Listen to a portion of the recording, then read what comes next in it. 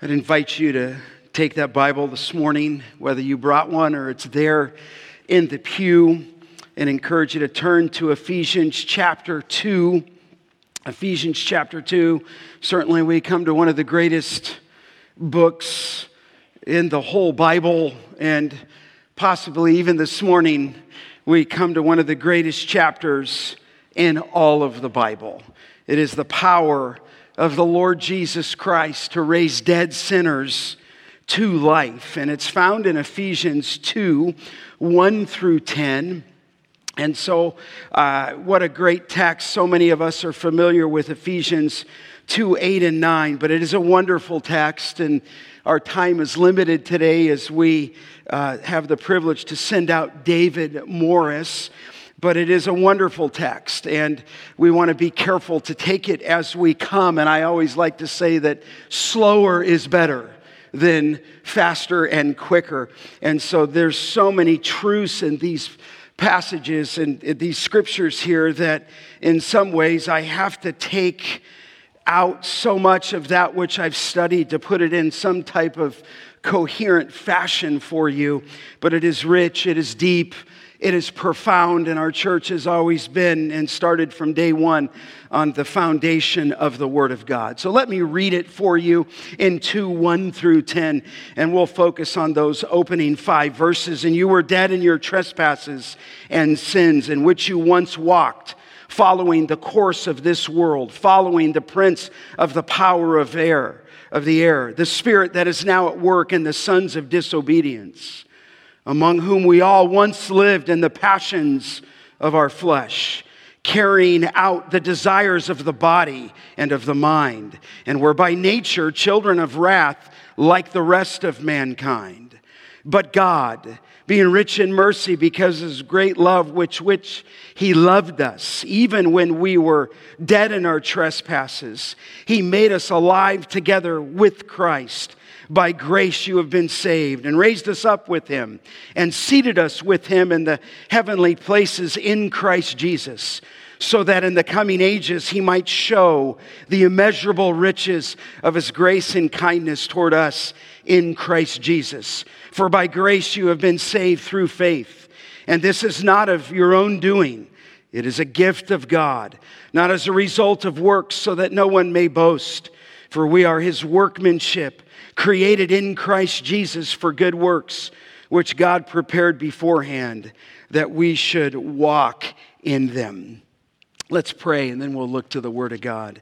Father, how we are in the need and the hearing and the reading even of your precious Word, Father. I would pray that you guide us, that you would illuminate the truth that you've already revealed, that Lord, even in a service such as this, that you would be pleased to open the eyes and cause the heart to see of those who have not experienced life. Some maybe have been sitting in this worship auditorium for months or even years. I pray that you accomplish your perfect will both here in this service and those watching on live stream.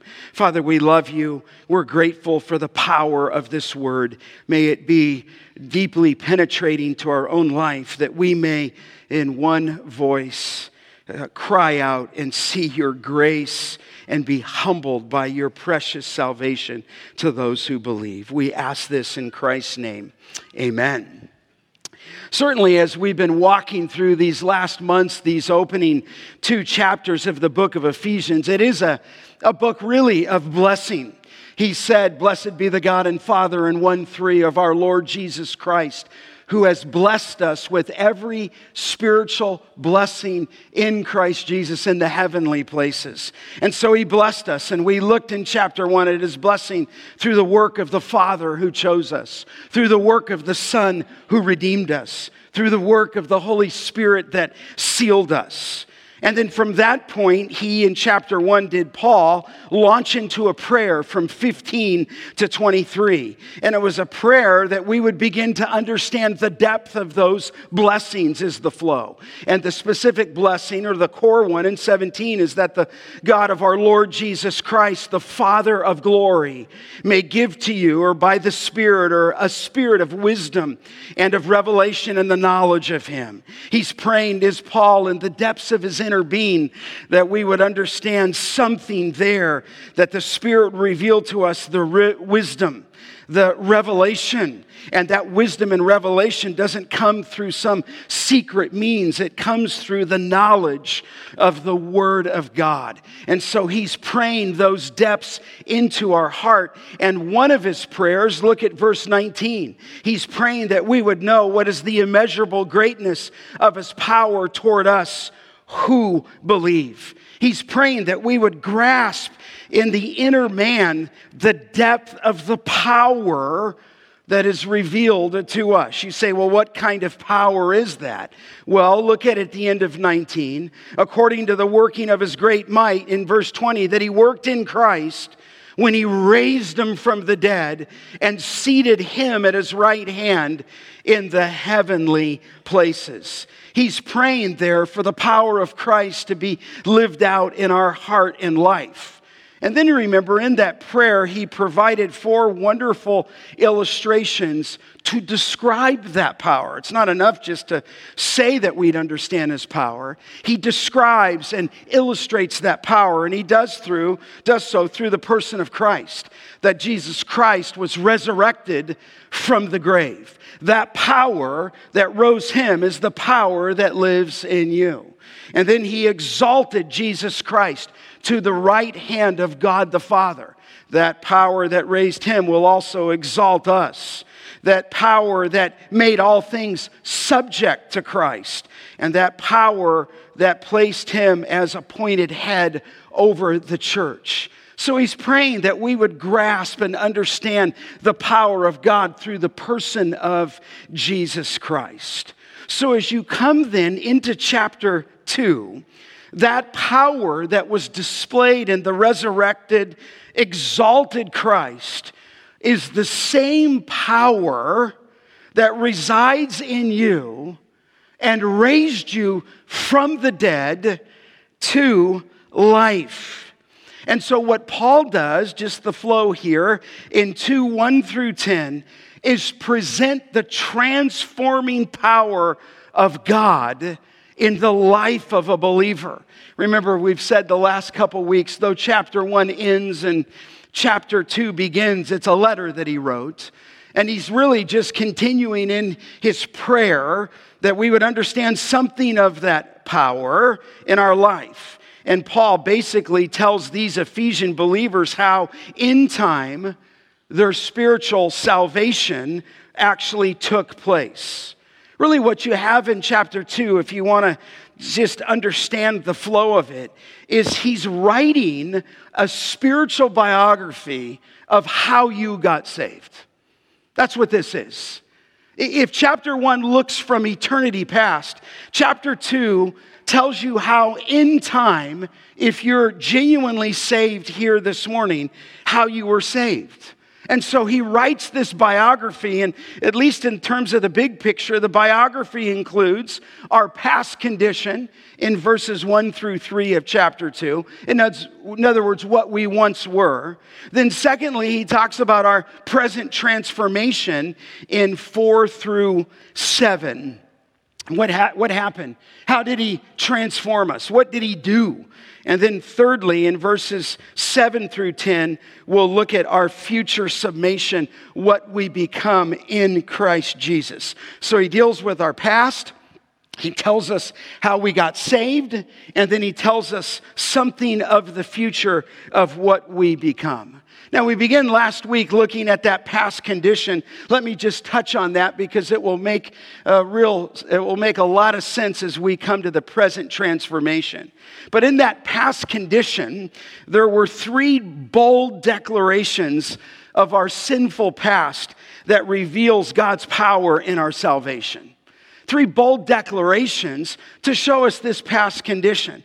And I remember I told you that this past condition is brought forth not because the emphasis falls on your sin or my sin. He brings out the past condition so that you would understand the power of Christ in your salvation. So here's these bold declarations, and we touched on them, and I want to take you a little deeper. always want to take you a little deeper, always want to drive forth truth that transforms my heart and truth that transforms your heart. But under that past condition, he says, number one, you were dead. You see it there in 2:1. You were dead in your trespasses and sins. In fact, he goes back, does he not, to Romans 5:12, just as sin came into the world through one man and death through sin. So death results because of sin. And so death, Paul said in Romans 5:12, spread to all men because all men have sinned. Adam, if you go back and you think of that picture, died. The day you eat of it, you shall surely, what? Die. And as soon as he took that which was forbidden in the garden, God had warned him that the day you eat of it, you will die. And sure enough, Adam died. You say, well, Scott, he didn't die on the spot. But oh, yes, he did. He died spiritually to the things of God. That moment, that one sin, that one act of disobedience, that one charge of rebellion against Adam and Eve, they spiritually died. Death is not the design of God. Death was never intended. Death resulted in sin. Death comes through sin. And when Adam sinned, spiritual death occurred, number one. Secondly, he physically died in time. And then some people not only die spiritually, physically. Third, some will die for all of eternity, forever separated from the presence of God. So when Paul looks back at you, at your condition, before you came into a saving relationship with Christ, you were dead. Dead spiritually. No EKG on the heart monitor. You can't respond. You're not even alive to the things of God. You may be, as I speak, dead as I speak. Walking death. Walking zombies. But he says, apart from Christ, here's why you need Christ. You were dead. And then secondly, he said you were depraved. You were depraved, and I'm using that word by choice. I could say you were disobedient, and that would be fair. But I just said you're depraved. And it was that depravity and that sin is revealed in this depravity in three overwhelming bondages, if you will. In chapter 2, verse 2, you were in bondage to the world. You were in bondage to the devil. You were in bondage to the flesh. Not only were you dead, but you were depraved. In other words, beloved, and by the way, this is just 101. This is the gospel. You don't need the gospel if you don't know the bad news, and you can't get to the good news before you get to the bad news. Before Christ, you were held in bondage to the world, the devil, and the flesh. Sin permeated your life. And so sometimes we just call this total depravity. You were not just depraved. The reformers used to say you were totally depraved. Now let me explain what that theological concept means. Depravity does not mean that every man is corrupt as he could be. It doesn't mean that. There's degrees and variations of sin. It doesn't mean that every man indulges in every form of sin possible. No, it doesn't mean that. Nor does depravity even mean that a man cannot perform, I'll call it, some external good deed. What depravity means is that the whole of man is affected. What it means is this, is that sin itself extends to every facet of your nature. It extends to every facet of your faculties. Biblically, we would say that we're not only dead but depraved because it extends to our will in the ideal of doing right and wrong in Ephesians 2. It extends to the mind. But the Bible says in Ephesians 4:17, we were hostile in mind. It extends in Romans chapter 3 to the affections, to the emotions. It extends in Mark 7:21 to the speech and to the behavior. So depravity just means that within man, this is the Bible, there is no spiritual good. It says that apart from Christ, apart from God, that man is not capable of seeking after the things of God. You say, well, why not? Because you're dead spiritually. So even though I read that, and you've read it thousands of times, you have to understand that there's nothing moving in your heart. There's no prompting in your own humanness for the things of Christ. Let me see if I can explain this to you. Humanism sees sin, if I have a box here, it sees sin at the edge or the periphery of life. Man, and just listen to the political speeches today, sees human beings as basically good at the core. But biblically, and a biblical view is that man's nature is that it teaches that sin permeates the core of our being. So you're not only spiritually dead, you're depraved. Let me bring up this slide. I drew you some pictures today. Is that okay? You can draw these down because if it helps you. It helped me as a young pastor understand both deadness and understand depravity. Maybe I'll start with the middle one. There's humanism. That's university theology right there. High school theology, elementary theology. It's what parents are teaching their children at an early age, that at the core, in the center, is goodness. Okay? What happens around the periphery is sin. And those are the bad people. Those are the murderers, if you will. Those are the thieves. Those are whatever it might be in your mind. But at the core of man, some people believe, just listen to the speeches, is goodness. That's why I told you a couple weeks ago, don't be surprised by what you hear. Because what you're going to hear is that we're good, that we can do this, that we need to be united, that we can all come together, that we can all get along. Oh, no. That's not what the Bible says. The Bible says that at the core of our being, on your right, my left, is sin. And that it permeates, if you will, all of our heart. That is the biblical view. In other words, we're not good in the center.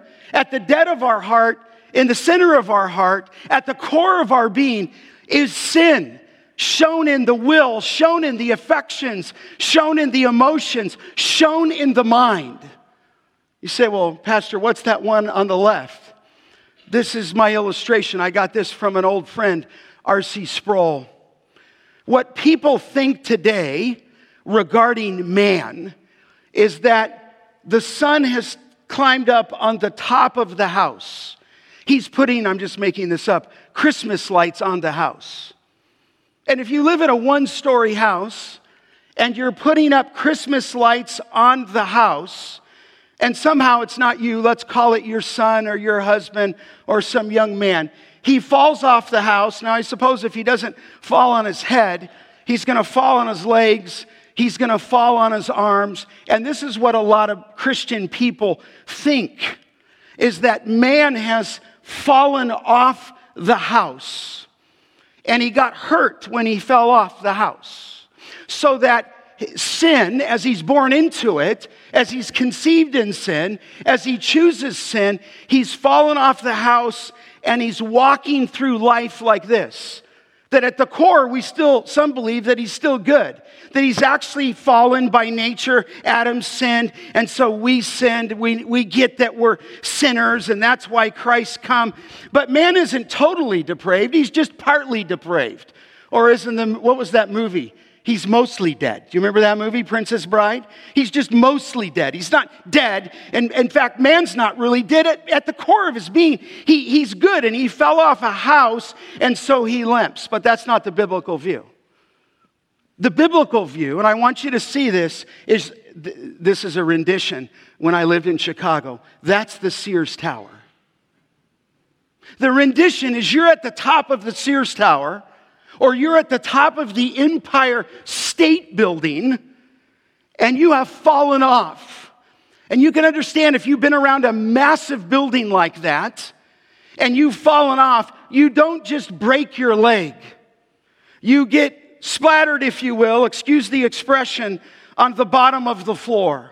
In fact, they have certain things to guard the top of those high ceilings when you can see out by glass, because if you were to throw something over on the side, you could kill somebody below because of the sheer speed of the trajectory of what you throw over. Listen, the biblical view of man is not that he's fallen off the house, but he's fallen off the Sears Tower.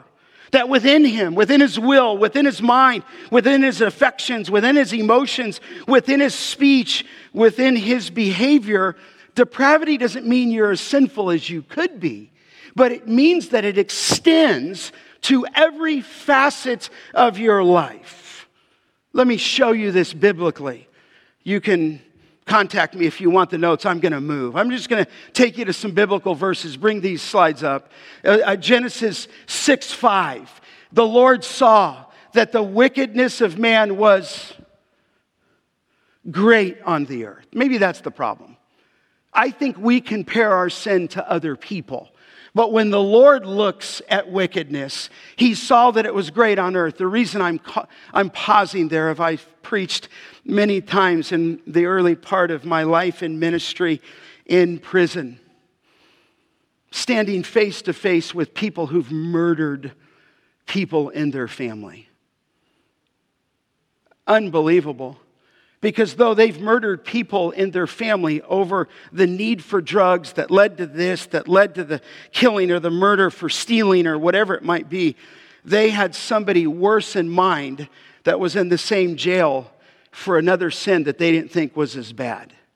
But when you compare your sin, how God sees it, and how God knows it, and when he sees to the core of our being, the Lord saw that the wickedness of man was great on the earth, and that every intention of the thoughts of his heart was only evil continually. It says in Genesis 8:21, the intention of man's heart is evil from his youth. Evil from his youth. The Bible says in Ecclesiastes 9:3 that the hearts of the children of men are full of evil, and madness is in their hearts while they live, and after that they go to the dead. Who of us doesn't know Jeremiah 17:9, that the heart, the core of our being, is deceitful above all things and desperately sick? Who can understand it? And if you have time, it says in Jeremiah 17:10, only the Lord. Only the Lord. This is where our depravity extends to every part. We're dead, we're depraved. Mark 7:21, of course, the teaching of Jesus. For from within, not outside, from within, out of the heart of man, come evil thoughts, come sexual immorality, comes theft and murder and adultery and coveting and wickedness and deceit and sensuality and envy and slander and pride and foolishness. All these things, evil things, come from within, and they defile a person. You say, why do people sin? Because it's in their heart to sin. Why do people make choices the way they do? Because we're sinners. In fact, you know from the teaching of John, this is the judgment. In John 3:19, Jesus said that light has come into the world and people love the darkness rather than the light. You say, why is that true, Jesus? Here, because their works were evil. This is in the heart of man. Some of you, maybe I'm just playing a little bit of a apologist, you might have a hard time what I'm saying right now. And if you have a hard time with what I'm saying, then you don't understand how bad you were and in the condition you were to which God saved you. You say, well, maybe you're talking about people that are just outside of this and they're worse than me and I'm better than them. Well, the Bible says this type of depravity is universal. 2 Chronicles 6:36 said that there is no one who does not sin. No one. Psalm 130, verse 3, if you, O Lord, should mark iniquities, O Lord, who could stand? And the answer would be no one. Oh, you may be able to compare yourself to someone else, but if the Lord would mark your iniquities, who could stand? And the answer rhetorically is no one.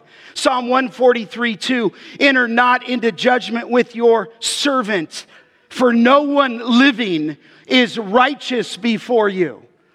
I'll say it again. No one living is righteous before you, and that includes you and me, of course. Proverbs 29 says, who can say, I have made my heart pure, I am clean from my sin? And the answer is no one apart from Christ. Ecclesiastes 7:20, surely there is not a righteous man on the earth who does good and never sins. That is powerful. There's not a righteous man on the earth who does good and never sins. What a statement. And of course, you know, you could repeat it with me. Isaiah 53:6, all we like sheep have gone astray. We have turned everyone to his own, what? Way. All of us have gone astray. In fact, the Bible says you laid on him the iniquity. It's part of the gospel of us all. Job 14:4, who can bring a clean thing out of an unclean? And the answer is no one. I love Jeremiah 13:23. Can the Ethiopian change his skin? The answer is no. Can a leopard his spots? No. Then also you can do good who are accustomed to do evil. You can't change who you are. Depravity means that within man, let me say it this way, there's no spiritual good. It doesn't mean that people can't do kind acts. I just was reading through the Bible in the book of Acts where Paul was shipwrecked, and it says that the natives showed him extraordinary kindness. I get that. They showed him kindness because of the shipwreck. But that's not saving kindness, if you will. All depravity means is that within man there's no spiritual good. Apart from Christ, he's dead. He's depraved, secondly. And thirdly, and you know this, he's doomed, 2:3. It says that we were by nature children of wrath like the rest. Maybe that's the worst. You're dead, you're spiritually depraved, and in that category, you are spiritually doomed. He says you're on a one-way ticket to hell. You are children of wrath. You say, well, why would that be? Because the Bible says that God's holy. And the Bible says that God dwells in unapproachable light. And the Bible says that because he's so pure and so holy, that no unrighteousness could ever get into his presence. So the truth of the scripture is that if you've committed one sin, you can't enter into his presence. So you died, if you will, by choice at birth, or by choice because of your actions, and you die here by nature. You are by nature, it says there, children of wrath. You say, how do we bring about the change? Well, we can't. You say, how do I alter my heart? You can't. You say, well, I want to change my child's heart. You can't. You say, but I just want to make this decision. I want to get baptized somehow. Maybe that will make the water pass over me and I'll be better. Or I want to serve in this church, or I want to get my life right in 2021. You can't. You say, why? Because you've fallen off the Sears Tower. You didn't fall off a house roof. You fell off the Empire State Building. You fell off the Sears Tower. And there's no life in you. You are permeated by sin. But listen, that's not the end of the story. Nor did he tell us this past condition that we wallow in it. Praise God that what man cannot do, God did. Amen? You say, well, what did he do? Look at the text. He says, but God, being rich in mercy, Because of his great love with which he loved us, even when we were dead in our trespasses, underline this, he made us alive together with Christ. By grace you have been saved. That opening phrase in 2:5, those opening two words could be the two greatest words in all of the Bible, but God.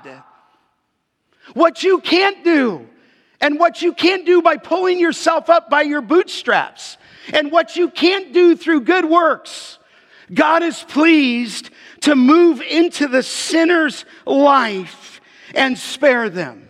But God.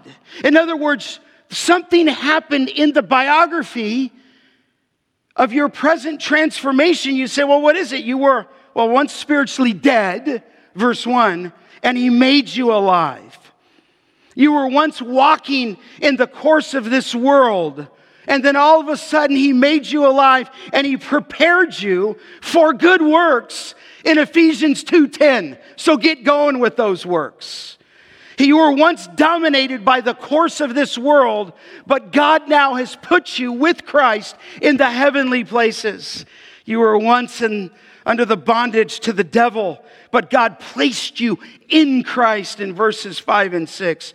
You were once a son of disobedience, but now he made you his child and made you his workmanship. You who were once an object of his wrath have now become a recipient of his love. But God. Now listen, beloved, in the context, that's power.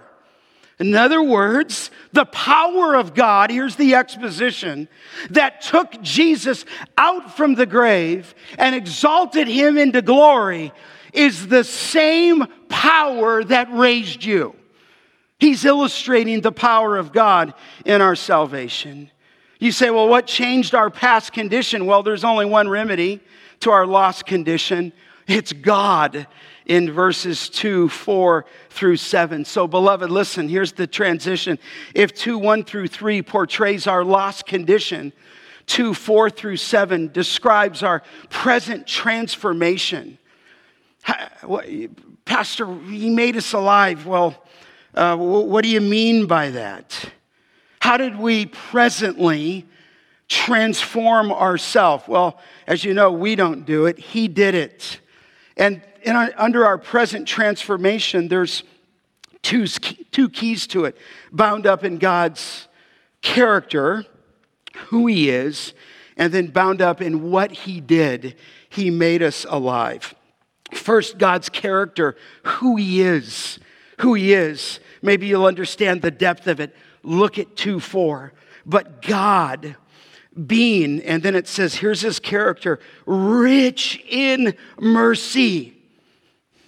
He's rich in mercy. You say, what is mercy? Mercy is God's compassion. Just on a broad picture is what the word elios means. It's God's compassion. When you think of mercy, it's God's pity. It's his pity. You could even put it this way, that it's his active compassion. It's unreserved kindness to sinners. That's you, that's me.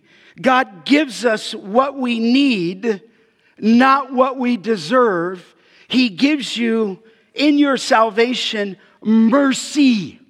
Mercy. But look, he doesn't just mention mercy, and I think we understand it, but God being rich, I love that phrase, in mercy. We've already seen in chapter 1:7 that God is loaded with grace. We've already seen in 1:18 the riches of his glorious inheritance. He says in 3:16 he speaks of the riches of his glory. But now he speaks of God's character to understand your salvation. He says that he's rich in mercy, that he's wealthy, if you will, in mercy. He's affluent in mercy. So that as you put this together, he's not only a God of righteous wrath in 2:3, but he's a God who's rich in mercy, rich in compassion, rich in pity.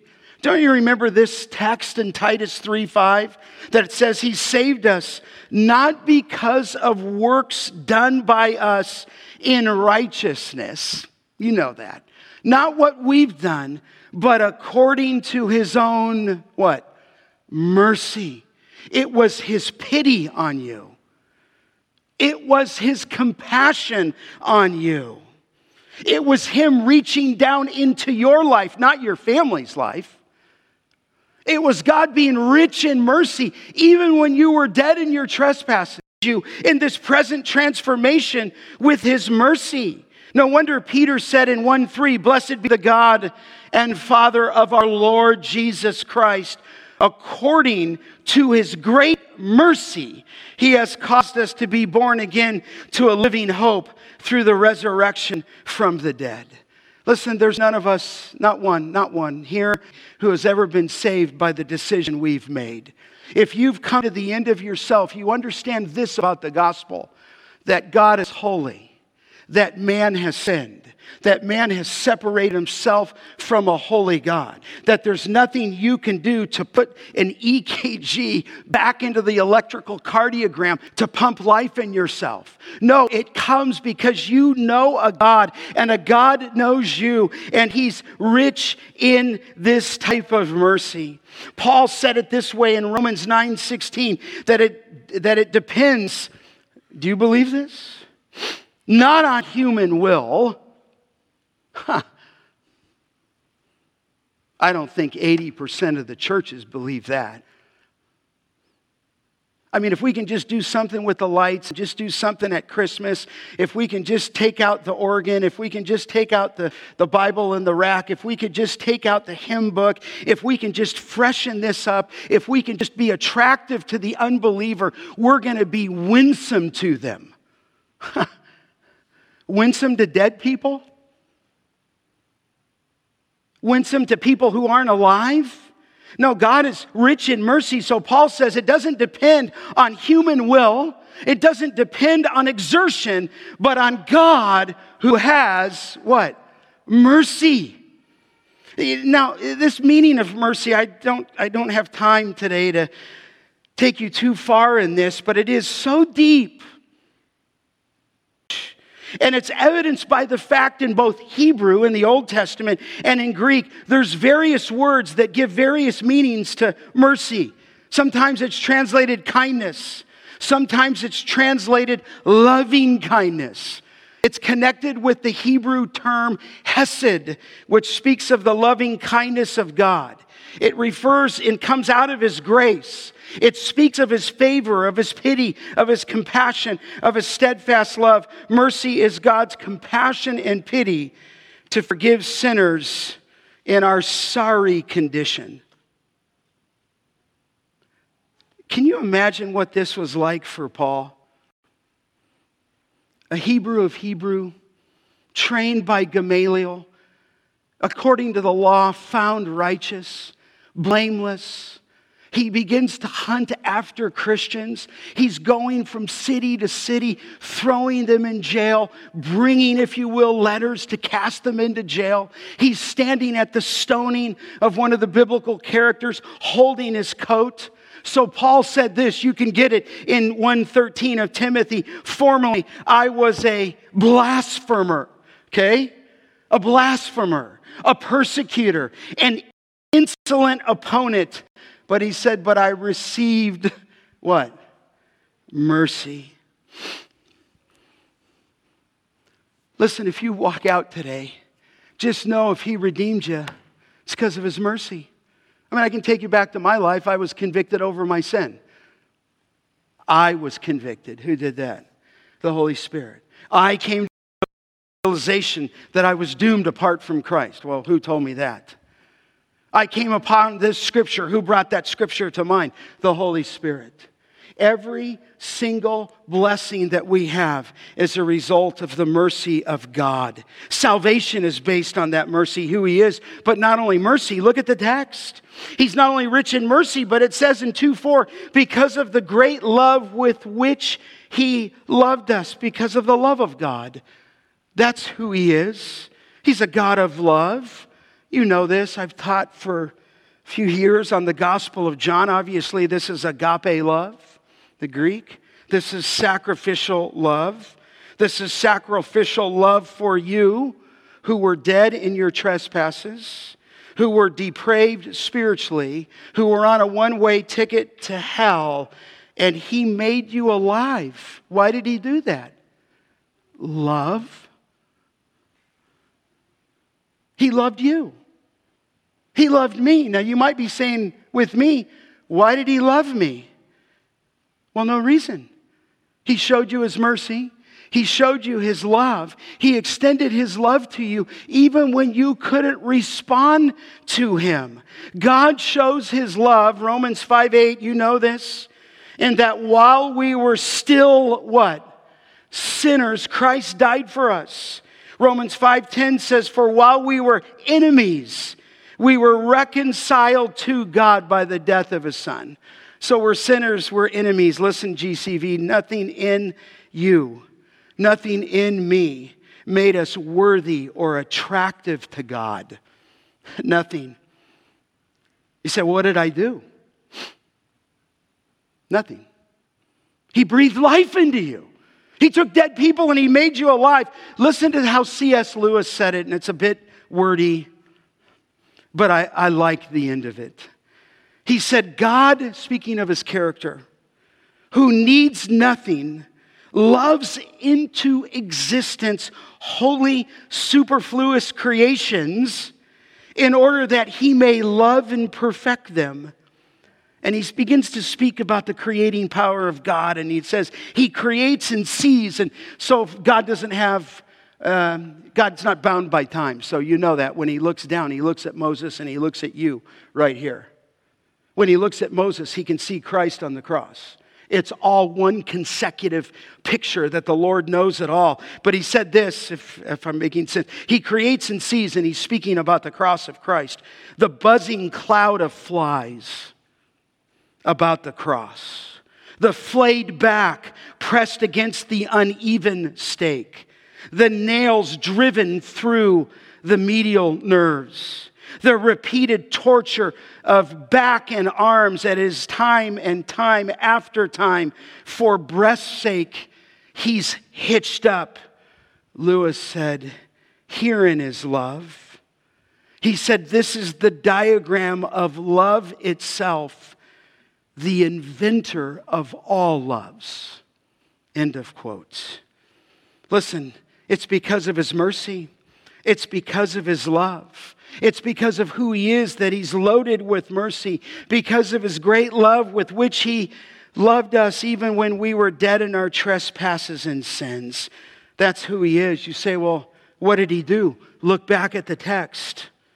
He says in 2:5, first in 2:4, but God.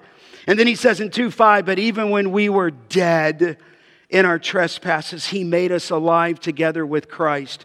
By grace, you have been saved. The thought, putting it together here, prompted by His love, wealthy in His compassion. Even when you were dead, God, here's what the text says, made you alive together with Christ. So what is that? Well, what do you mean He made me alive? Well, you can go back to your salvation, but to be made alive biblically, theologically, and I don't mean to confuse you, is to be born again. When you became born again, Jesus said you have to be born again to enter into the kingdom of God. When you became born again, that's at that point where He made you alive. So to be made alive is synonymous to be born again, John 3. And it's also part of the theological package when we say to be regenerated. To be regenerated, beloved, is to be given new life. It's to be made alive. It's to become a new creature, okay? He changes your heart. He makes you alive. So let me put it this way. If you want to understand it, you could write this down. It is an act of God is to be made alive or born again or regeneration. It's an act of God by which He imparts spiritual life to you. So what do you mean? Well, He imparts it to you. Biblically, you are passive. What do you mean passive? You're dead. I'm dead.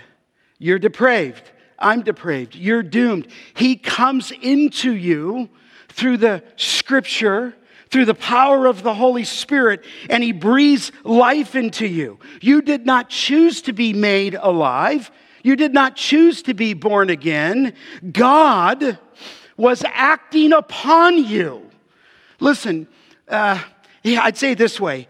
The only way a dead person can be made alive is by the one who is alive himself. And it says in Romans 4:17, He is the living God who gives life to the dead. You say, what happens? Well, something like this. You're dead in your trespasses and sins. And you're walking according to the pattern of this world. You are caught up in bondage to the world system, to the flesh, in the mind, and you're caught up and in bondage to the devil, and your life is ever moving like this for your life. You don't care about God. You don't love God. You don't care about truth. You don't really want to be about truth. You're just moving about. You're a walking zombie. You're a walking dead. You're not alive to God. You're dead to the things of God. You're dead to a passion for God. I probably should keep going. The world owns you. You're caught up in the music. You're caught up in the fashion. You're caught up in the deeds of the world.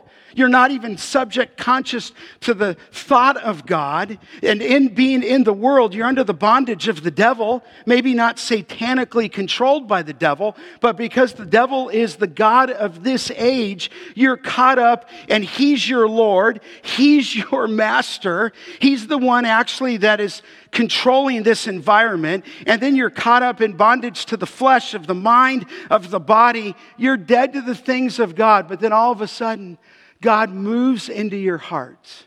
He makes you alive. He breathes truth into you. He causes you to be born again so that your life doesn't do a 360. That's what a lot of people do. Your life does a 180. He changes you from the inside out. He makes you alive. He breathes life into that heart of stone, and He makes it a heart of flesh, and you begin to walk this way. You're probably thinking perfectly. No, never perfectly. But you begin to walk after the things of Christ because the Spirit was placed in you. He breathed spiritual life into you. And when you got off your knees, He changed you from the inside out. He caused you to be born again. He regenerated you in your heart so that the things that you used to love, you now hate. And the things that you used to, go after, you now just are polluted by them, and you're walking towards Christ. You who were once committed to yourself and to your pleasures and of your mind and in bondage to the devil and the world, now all of a sudden you got a new master and a new joy, and it's the Lord Jesus Christ. Listen, that's something of what it means to make you alive. Let me just say it this way. You say, well, is that a process? No. Regeneration is an instantaneous event. In other words, He might be leading people over time. I understand that. But when He redeems you, He stamps, if you will, justification on that, and He redeems you. It happens only once. All I can say is one moment you're dead, the next you're alive. God made you alive. Just as Christ called Lazarus out from the grave, so too with you. Let me read you just a quote here by Stephen Charnock. It's been in my files and in my mind for probably over 30 years now. It's in his book on the doctrine of regeneration. It's a phenomenal book. He says, the frame of the heart before the new creation and the frame of the heart after bear as great a distance from one another as heaven from earth. As God and sin are most contrary to one another, So an affection to God and affection to sin are the most contrary affections. He said it is quite another bent of a heart, as if a man turns from north to south. The heart touched by grace stands full to God, as before to sin. It is stripped of its perverse inclinations to sin, clothed with holy affections to God. He abhors what before he loved, and he loves before what he abhorred. He is alienated from the life. He was alienated from the life of God, but now alienated from the life of his lust. Nothing would before serve him but God's departure from him. Now nothing will please him but God's raise upon him. He was before tired with God's service. Now he's tired with his own sin. And he just goes on to talk about the radical, what I would probably call just normal transformation. You say, well, Pastor, if he breathes life into me and I'm passive, then he gets all the glory. And the answer would be what? Yes. But I'm not done with the text. The text is pushing towards one other thing. Look at it in 2:5. He made us alive together with Christ. And then what does he say? By what? There's his emphasis. Grace, you have been saved. He's spoken of this grace, but he says this is a major theme, and we'll look at it next time together. In other words, on the basis of grace, you have been saved. Grace, of course, is a gift. Grace, of course, is God's favor. In other words, God saw you, me, in my pitiful condition, and he made you alive, and by grace you are or have been what? Saved. In other words, no longer on a one-way ticket to hell and separation from God. He saved you. Saved you from what? Saved you from hell and saved you from the gospel. Listen, beloved, this is the gospel. This is what the Reformers said, sola gratia. We're saved by grace alone, through faith alone, in Christ alone. And so we should be the most thankful people on the face of the earth, right? You say, Pastor, do you have an answer why he saved you? No. Other than he's loaded with mercy. Other than he loved me with the love, a great magnitude of love with which he loved me. Other than that night on my basketball court at the age of 14, I was just struck by a harpoon that came out of heaven.